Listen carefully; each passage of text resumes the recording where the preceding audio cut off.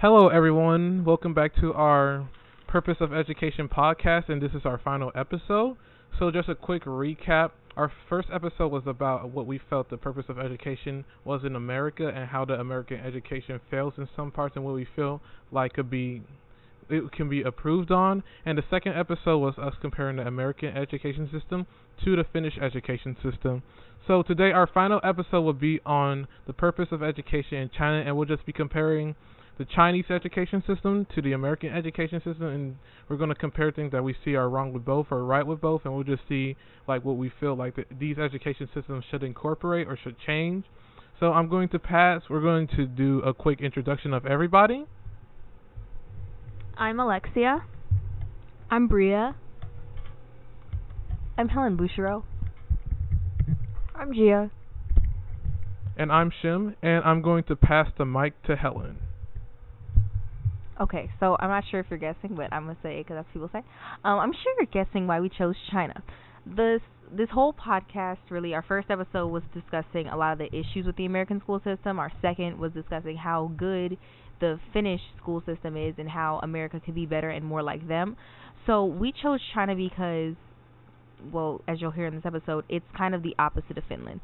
It's kind of what we would think is everything wrong, and I'm sure there they believe it's right, so they haven't changed it, but you'll find out this is just, and so far we've been discussing how the school systems could be better, and this episode we will discuss how it could definitely be worse.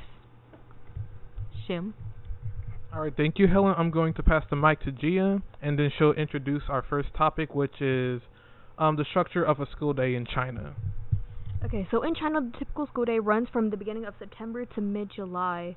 Summer vacation is generally spent in summer classes or studying entrance exams. The average school day runs from 7:30 a.m. to 5 p.m. or if students typically have cram school, the school day typically runs to 11 o'clock at night with a 2-hour lunch break in between. Alright, thank you, August. Gia, I'll start off by just saying my opinion on that. Basically, I feel like, I'm going to pass it to Bria first. Oh, my bad. Okay. Alright, so I'll start off by saying my opinion on the education system first, and, how the education system is structured in China. And basically, I'm just saying, the school days, it seems very incredibly stressful. And that same article that Gia said, it said that, Chinese students are more likely, they don't get enough sleep. And, they start school from 7 o'clock in the morning and they don't stop until, usually for high school students, until 11 o'clock at night. I feel like that's really stressful. You're in school for nearly half a day. No, you're in school for more than half a day. And that can cause a lot of stress for students. And who wants to go next? I'm going to pass the mic to Alexia. So I would just like to add on to what Gia said about what the school days are like. So the average school day runs from 7:30 a.m. to 5 p.m. And the formal education in China lasts for 9 years. And China provides all students with uniforms, but they do not require them to be worn. There are about 21 students in each classroom, and all Chinese students study from textbooks that emphasize China's unity, past and present accomplishments, and its future. Students in China also have great access to computer and really advanced technology, and the computer-to-student ratio is 1 to 2. This is Rhea. I would like to kind of react to that and respond to it with how America's system is structured. So generally we start our days from 7, and then school usually ends around 3 or sometimes I guess 5 in some cases. It depends on what type of school you go to.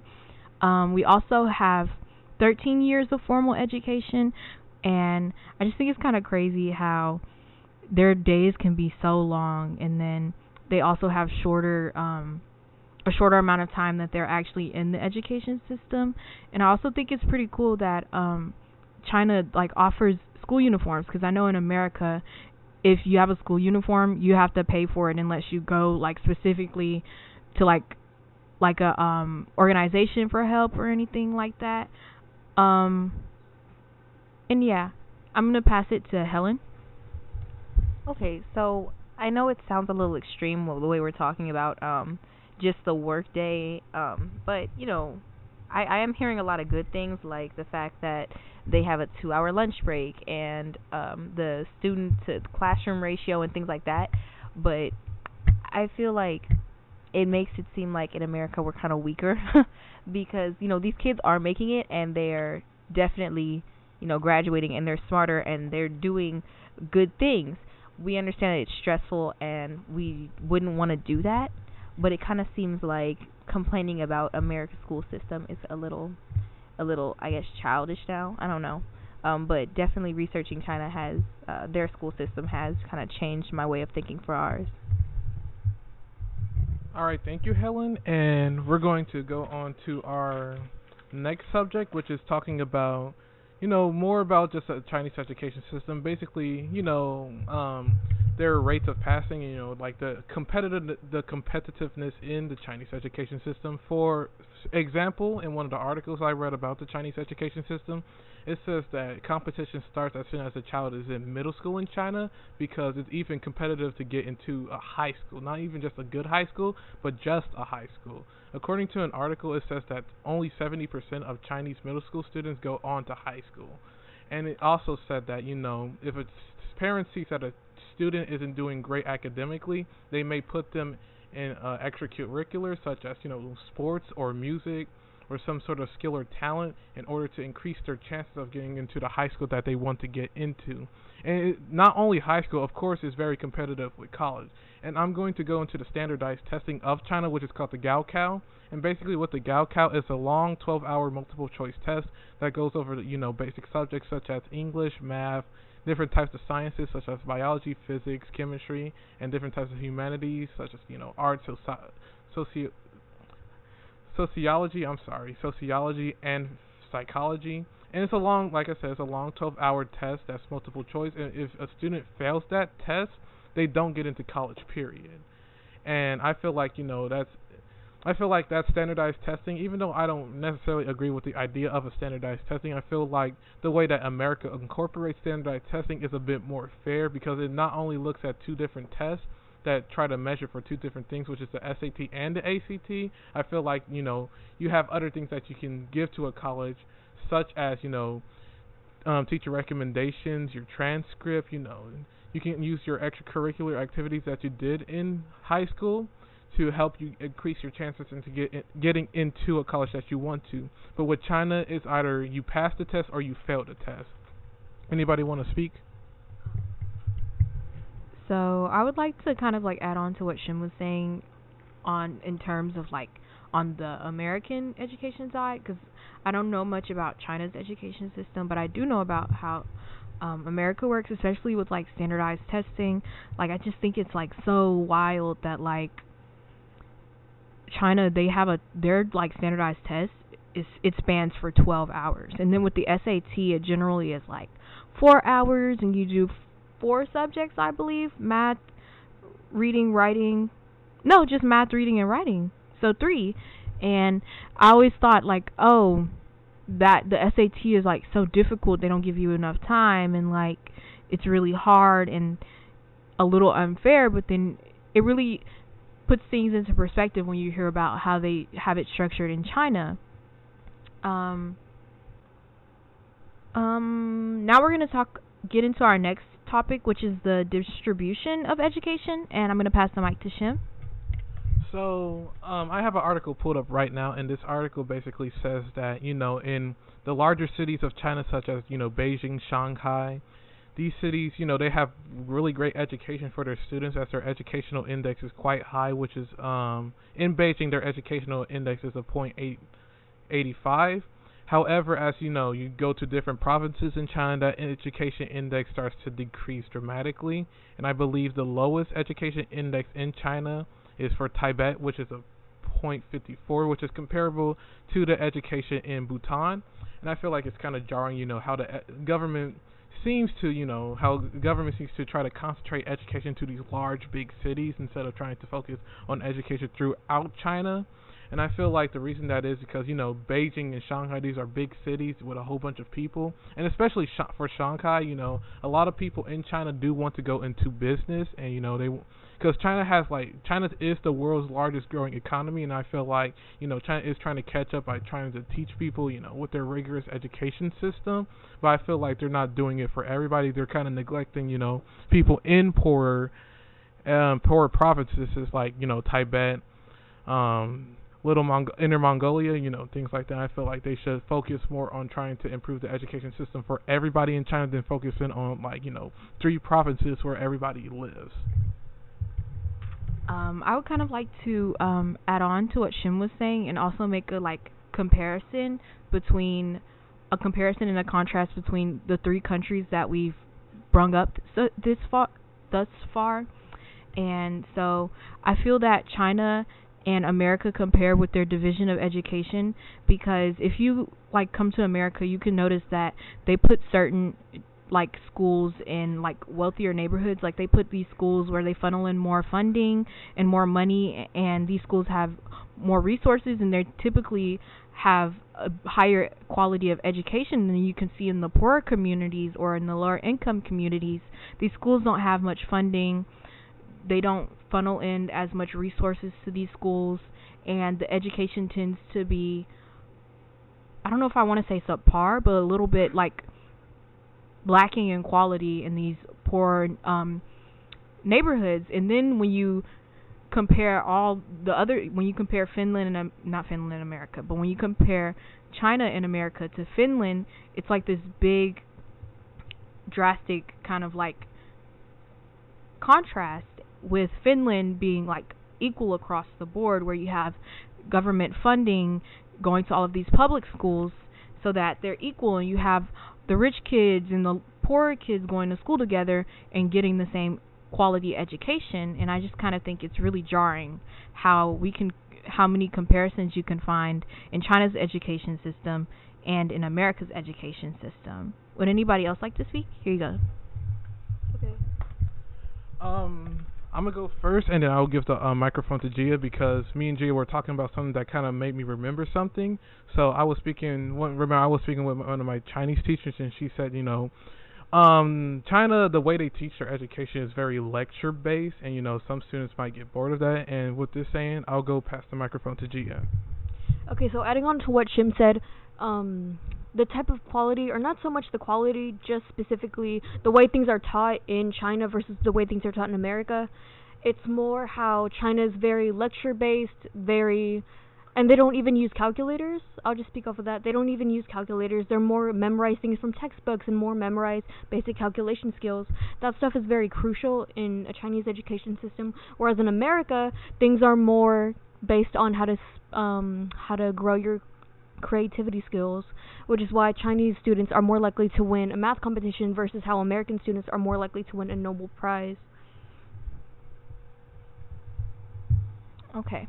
We're talking a lot about China versus America, and just to bring back in Finland, we said America isn't necessarily, going off of what August said, America isn't necessarily this where we promote creativity more than anything. China, yes, is very where they just do a lot of lectures, so very lecture based, and yes, they would memorize more, but we have stated in previous episodes that we don't believe that's a good way to learn. So why is it working there and less here? Because we don't like that. The best way we learn as Americans is through actual in the classroom. I mean, outside the classroom, just living life and learning from that. And in Finland they do that more so. They go outside the classroom to learn because that's what's necessary. But in China, they have amazing test scores and they're very book smart, but they don't go outside the classroom much. It's very mathematical and technical. August? Okay, so I would just like to add on to what Helen said. I think that the reason these different techniques don't work in different countries is because each country is very used to learning in their own type of style. Finland is more used to going outside and learning things on their own and being more creative than Americans, while Chinese are more used to sitting in a classroom and memorizing facts. So I would just like to add that China recruits their teachers from the top 30% of the graduate school cohort, while the U.S. recruits their teachers from the bottom 30%. So I found that to be really interesting, and I think that's kind of a huge part of why China is so successful in their education system compared to America, because the teachers here aren't as good as the Chinese ones. I would like to add on some extra or like some additional information to what Alexia said. So I was reading an article and it was talking about how teachers in China get a lot more resources, the teaching industry is way more lucrative in China. So I'll start with the resources.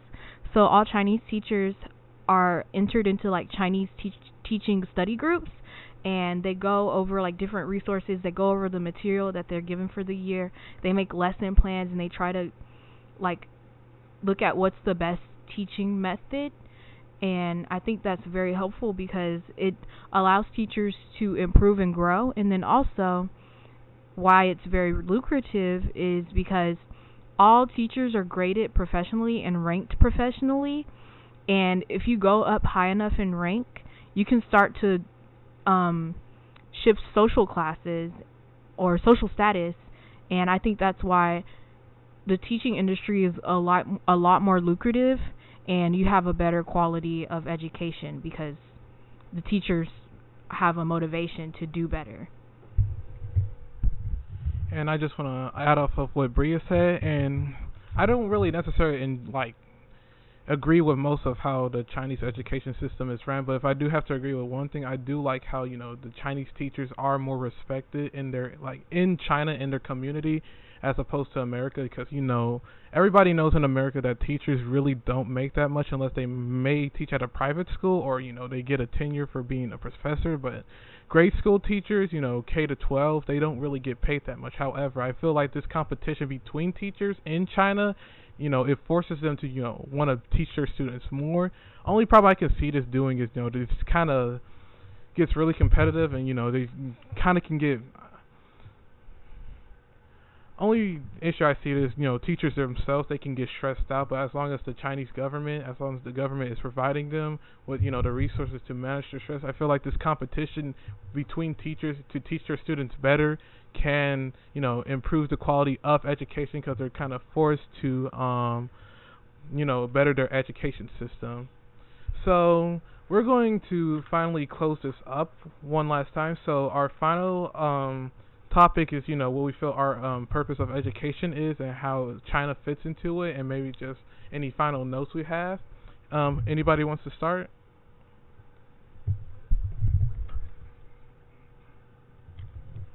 So, the purpose of education in China, to me, I think, is to make sure everyone receives an education and develops morally, intellectually, and physically to become a worker with both a socialist consciousness and culture.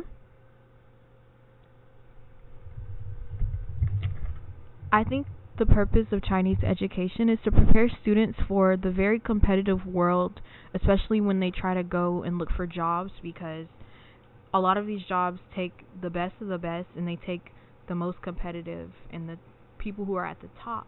And so I think that the education system really prepares them for this, especially when you go from middle school to high school, because you have to take these really difficult exams in order to get in. Yeah. So as I mentioned before in the previous podcast, my purpose of education is basically setting up the foundation of morals or building up a perspective for someone before they go off and experience the world for themselves. That should be done in school.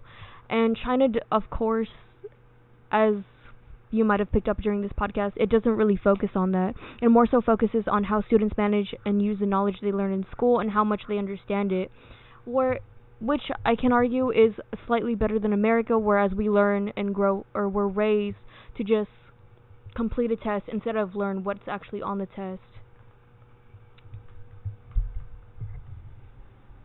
This is Helen. I believe the Chinese education system, their purpose is really just to create these like competitive businessmen type that aren't necessarily creative because they don't really focus on creativity as much as they do responsibility, intellectual intelligence, and things like that. I don't really believe that that's superior or any less superior to the American school system. Now we're not really focused on creativity, but we're not as focused on just being business people. We do have discussions where we discuss what's necessary and doing projects like this where we discuss the objective of education and like different things that we should value. I don't believe that they have that in their system, and if they do, it's not a big thing there. So I think they're focusing on really just book smarts, and I don't think that's a good thing. And I'll end it off. And I think that the purpose of education should be to, encourage, give students the tools and the resources in order to make their communities better. And I feel like China, even though they're kind of trying to do that, they want, the Chinese students to, be top of the top. I feel like they're doing it incorrectly. I feel like that while they should focus on the top of the top, they should also focus on people with different creative outlets or different, careers, instead of just trying to focus on making everybody a businessman. And I understand that, China has a really grandiose, big, growing economy, but I also feel like that, it is catching up to how much trade there is in China. They already have a lot of businessmen doing business work in China. I feel like that you just can't keep trying to make everybody a businessman. You have to give different creative outlets, and I feel like you shouldn't have one test that decides the future of your life in China. Because even though I don't necessarily agree fully with the American education system, I do feel like there are some things that are better. For example, there's different requirements. There's different things that you can use to show a college that there's different things you can use to show a college that you want to get into a school. Colleges in America, they look at different things. They look at your transcript, teacher recommendations, extracurricular activities you have, and they give scholarships based on that. But I feel like in China, they're really focused on you knowing book smart, and I agree with Helen. I feel like, you can't just focus on book smart. And with that, that is our final podcast, and we will move on to our sources. So first source we have is How Does Education in China Compare with Others from China Power. The Chinese education system from Internations. China's Gaokao may be the world's hardest exam, and it can determine a student's entire future by Faith Moore from PJ Media. A Day in the Life of Chinese Students by Sarah Butrimowicz. And I'm gonna pass Bria for another source. Another one is called Education in China, a Snapshot by OECD. The reference I mostly used was the differences between the Chinese and American education system from International News. And the final reference we have is China's Educational Aim and Theory from Springer.com. All right, thank you, everybody.